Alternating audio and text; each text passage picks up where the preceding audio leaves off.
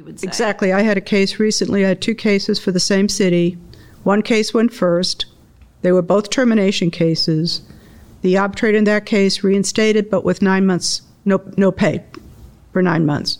The second one, frankly, the attorney on the second case did much better and really stressed comparative discipline. I thought I was going to lose that case. The arbitrator still didn't like what the employee did, so he gave the exact same discipline as in the first case. Yeah. So it was comparative to the first case. Wow, that's a good point. You're listening to OMAG All Access, a podcast about all things affecting municipalities in Oklahoma. Hosted by OMAG General Counsel Susie Paulson. Hi, Margaret. How are you today? Just fine. Yourself? I'm good. I'm glad that you were joining me today for this podcast. One of the things that comes up sometimes or from time to time is questions about grievance arbitration and how that affects, the working environment, how that affects, litigation, how that affects lots of things in a city or town. And I know not all cities have unions, but a lot of them do. And it's a very specialized area. And I know you're one of the attorneys in the state who have done this longer than anyone else. And way too long. Yeah. It's kind of a dying art with attorneys. There's just not too many attorneys out there that are going into grievance arbitration or just labor relations in general. And so I think it's, really important what you do and that we have your expertise. And I just kind of wanted to talk about some of the ins and outs of grievance arbitration and some of the things that you've seen over your career, how it's evolved, and maybe some tips on what cities could do better. And why don't we start with just in your career, how long have you been doing grievance arbitrations? Do you know how many you've done? I would say probably between 40 and 50. Okay. Years? 40 and 50, I'm not that old, Susie. 40 and 50 grievance arbitrations, separate from interest. Okay. How long have you been practicing labor relations? Since 1980. Okay. And have you seen the process evolve since 1980, or, what are some things that have changed over the years with it? Actually, with the FOP, I have not seen as much change. They still normally use attorneys to present their case.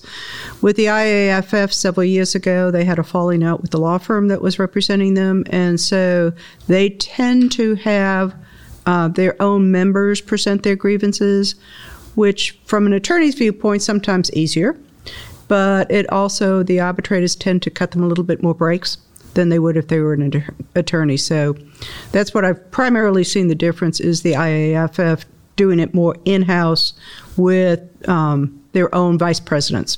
Oh, okay. So do you know if they get any sort of training for that, or is it just watching and witnessing? JT. They will have somebody who's done a few sit in on a baby who is just starting, and because the PFFO has been somewhat in disarray, you're getting a lot of changes of vice presidents. So my experience has been it's a constant learning process. Okay. So from beginning to end, why don't you just tell us kind of how you get involved in a grievance arbitration and how that works? My preference is if you do have a grievance, ask your city attorney to help you through the steps of the process. It's usually a 4-step process. The union or the individual files a grievance. The department head then responds to the grievance. Either the grievance committee, if you have one, or the union then sends it on to either the city manager or the mayor, depending on the form of government. And then if it's not resolved, the union, per the collective bargaining agreement, has so many days to notify the city that they want to go to grievance arbitration. At that point, the person normally requesting arbitration sends for the list to the Federal Mediation and Conciliation Service. Some CBA requires a joint request, but most do not. Do you know if some of the cities don't use the FMCS, are you seeing where they're getting away from that and have some different system of selecting arbitrators? There was a move about 10 years ago to try to either go to AAA or to select from mediators who are certified mediators for example, state or federal court. That really has fallen by the wayside. There are very few CBAs that identify a list of 5 arbitrators that you're supposed to select from. Those get stale over time, let's put it politely. So I don't recommend those. But you can always bargain. It merely says under the Fire and Police Arbitration Act, if you have not agreed on some other process, then FMCS will be used. Okay. And is the FMCS process working? I know when I did grievance arbitration, 7 or 8 years ago, it worked for the city of Oklahoma City, and we had a panel of, I think, 7 maybe that we struck from. Is that... The CBA will dictate, again, how many are on the list. Normally in grievance arbitration, it's 7. There are a few CBAs that say 5. And if you don't have a grievance process in your CBA, you have to fall back on the Fire and Police Arbitration Act arbitration process, which is really designed for interest arbitration. In that case, you only get 5. Okay.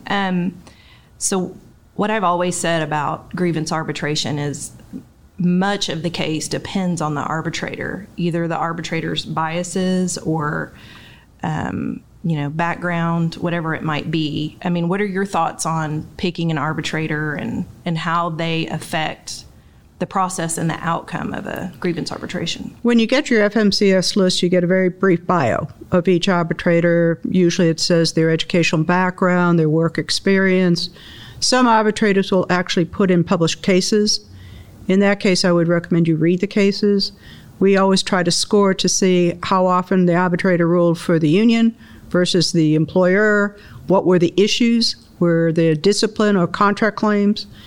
In some cases, you want highly qualified individuals. I had a case for a city where the union was contesting a TIF.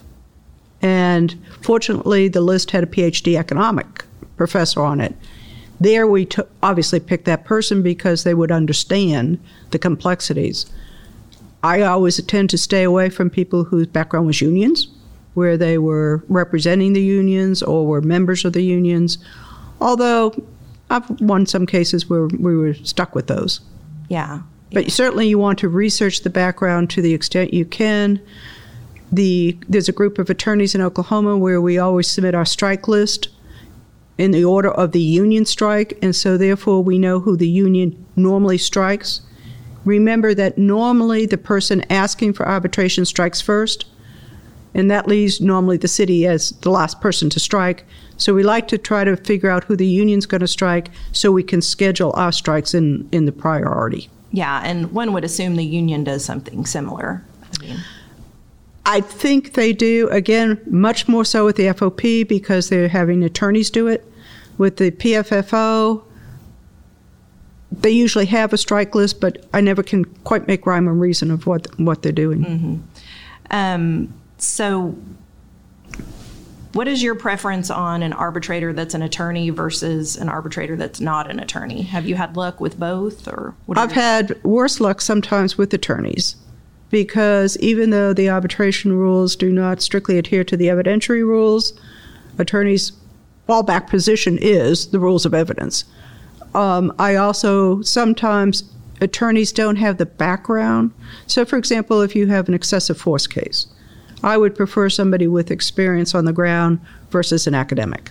So I think you have to look at what your case is. Yeah, I think that's really, really important to not just have favorites necessarily to pick based on the facts of your case. I agree with that. So let's go back to, during the disciplinary process. A lot of times as the advocate for the city, or maybe even for the union, both sides, they're not involved in that disciplinary process. They don't know that there's an issue until it's reached, striking an FMCS panel and you're going to arbitration. So a lot of times you don't have any say over what led up to the grievance arbitration. What are some tips or some things that you would tell management about, the disciplinary process and how that affects the grievance arbitration? Should they contact their city attorney? Should they have progressive discipline? What are just some tips for that? They absolutely should contact their attorney through the process. First of all, read its collective bargaining agreement. What does it have a Bill of Rights in it? Some do. Look at the operating procedures in the department. Do they have a progressive discipline policy? If not, fall back on your personnel manual, but you need to follow the process that is in writing. Second of all, virtually every police officer other than the chief of police and administrative assistant will fall under the CBA, except for probationary employees. Even probationary employees, even though they do not fall under the police review board system in the pension statute, you have a due process issue, because normally it says you can only be terminated for cause, good cause, just cause. So you have to follow the concept of due process.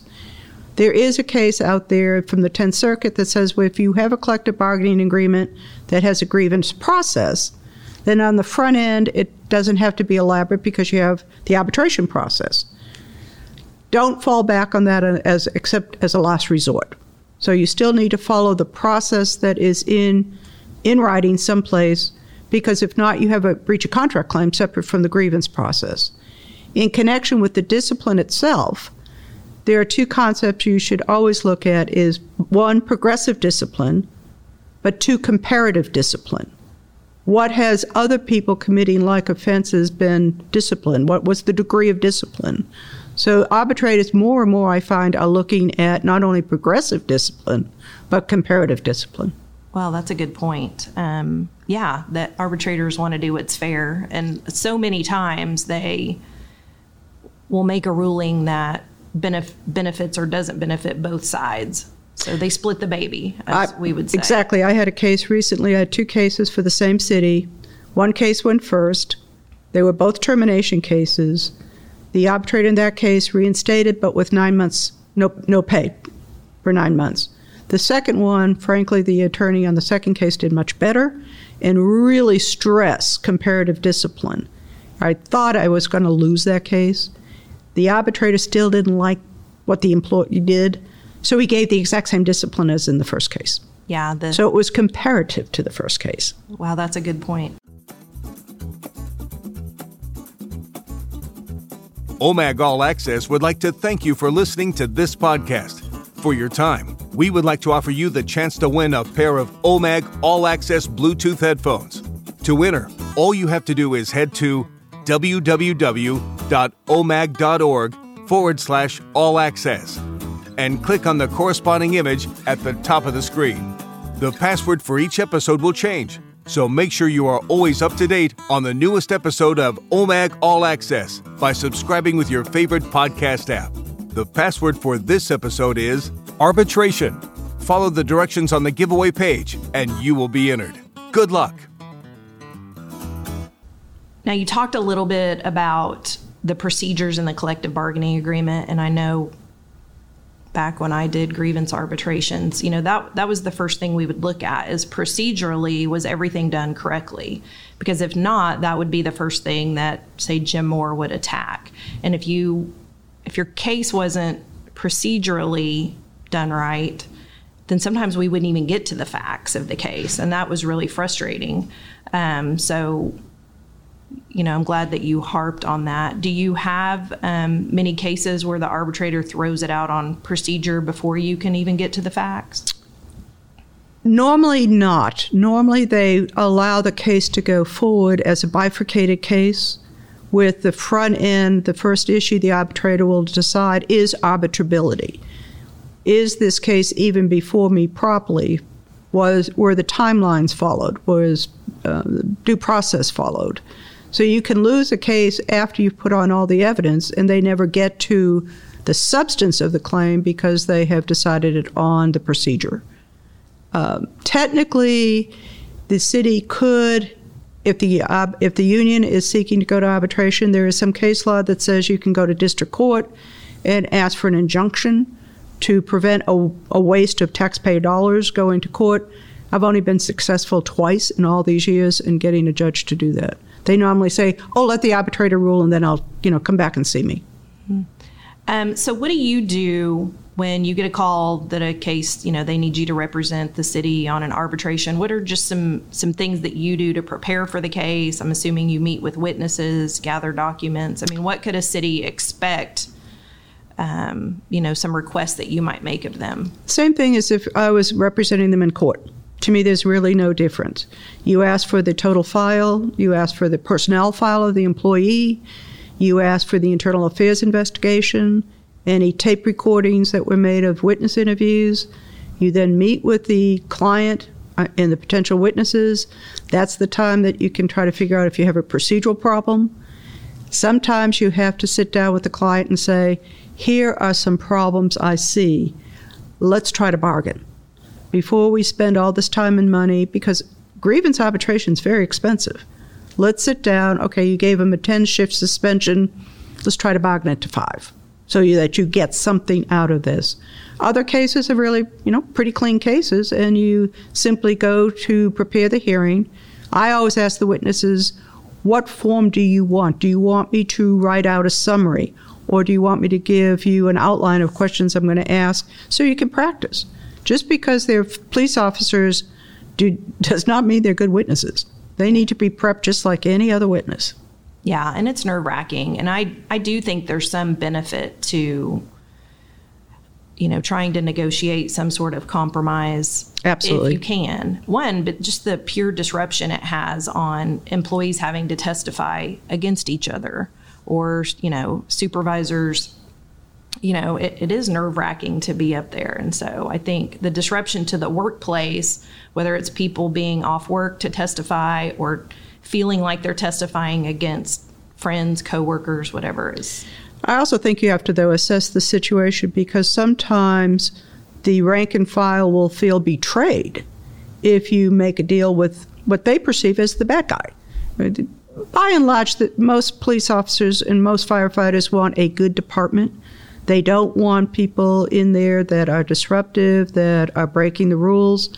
And so you really have to also assess, when you're trying to negotiate, how is this going to affect morale negatively as opposed to positively. Yeah, and there are cases that don't involve discipline. So there's grievance arbitration over, maybe it's a promotional issue or something like that, where someone didn't get a promotion or they didn't feel like the test was fair. How many of the cases do you see like that versus the discipline? I would say about only a fourth of what I do will be what we call contract disputes.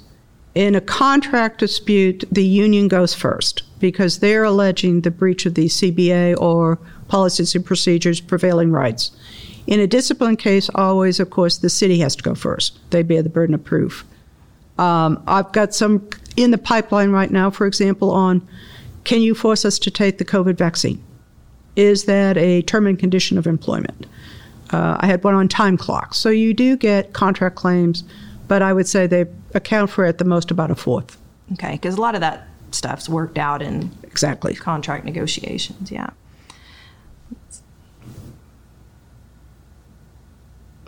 So generally speaking, how long does this whole arbitration process take? And has COVID affected the timeliness of some of this?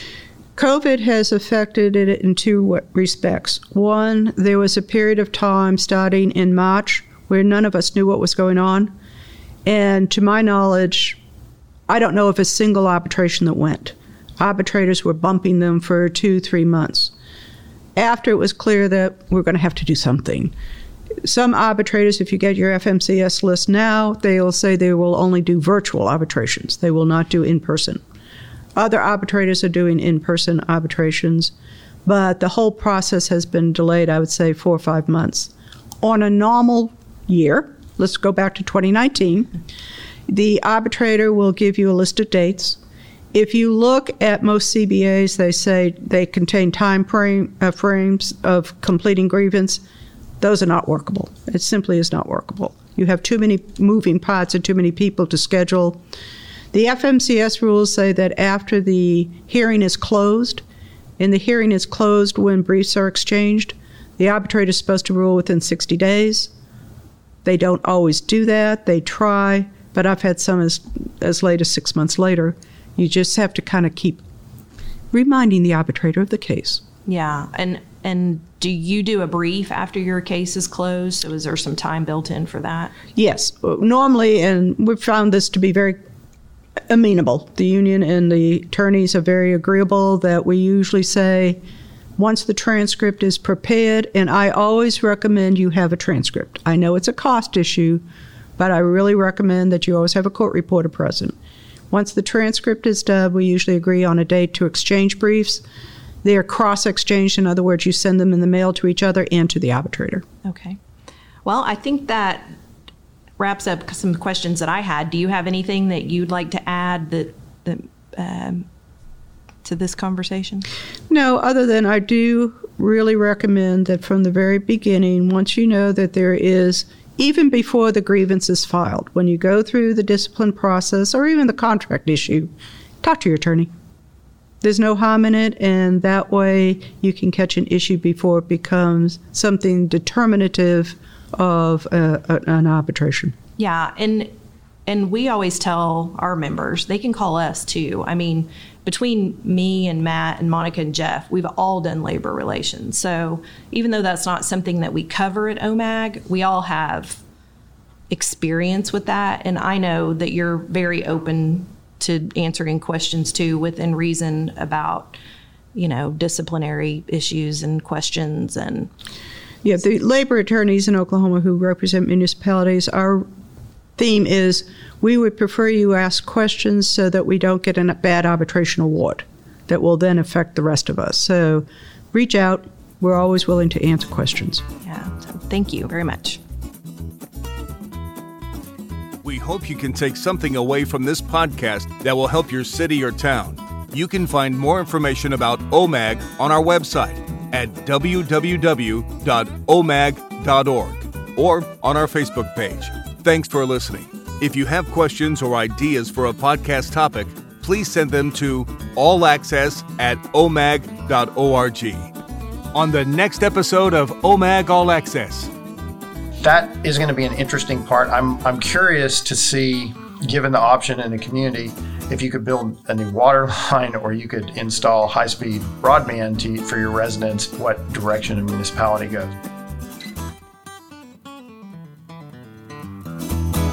This episode is copyright OMAG 2021 under the Creative Commons 4.0 Attribution, Non-Commercial, Non-Derivatives International License. For more information, please visit creativecommons.org.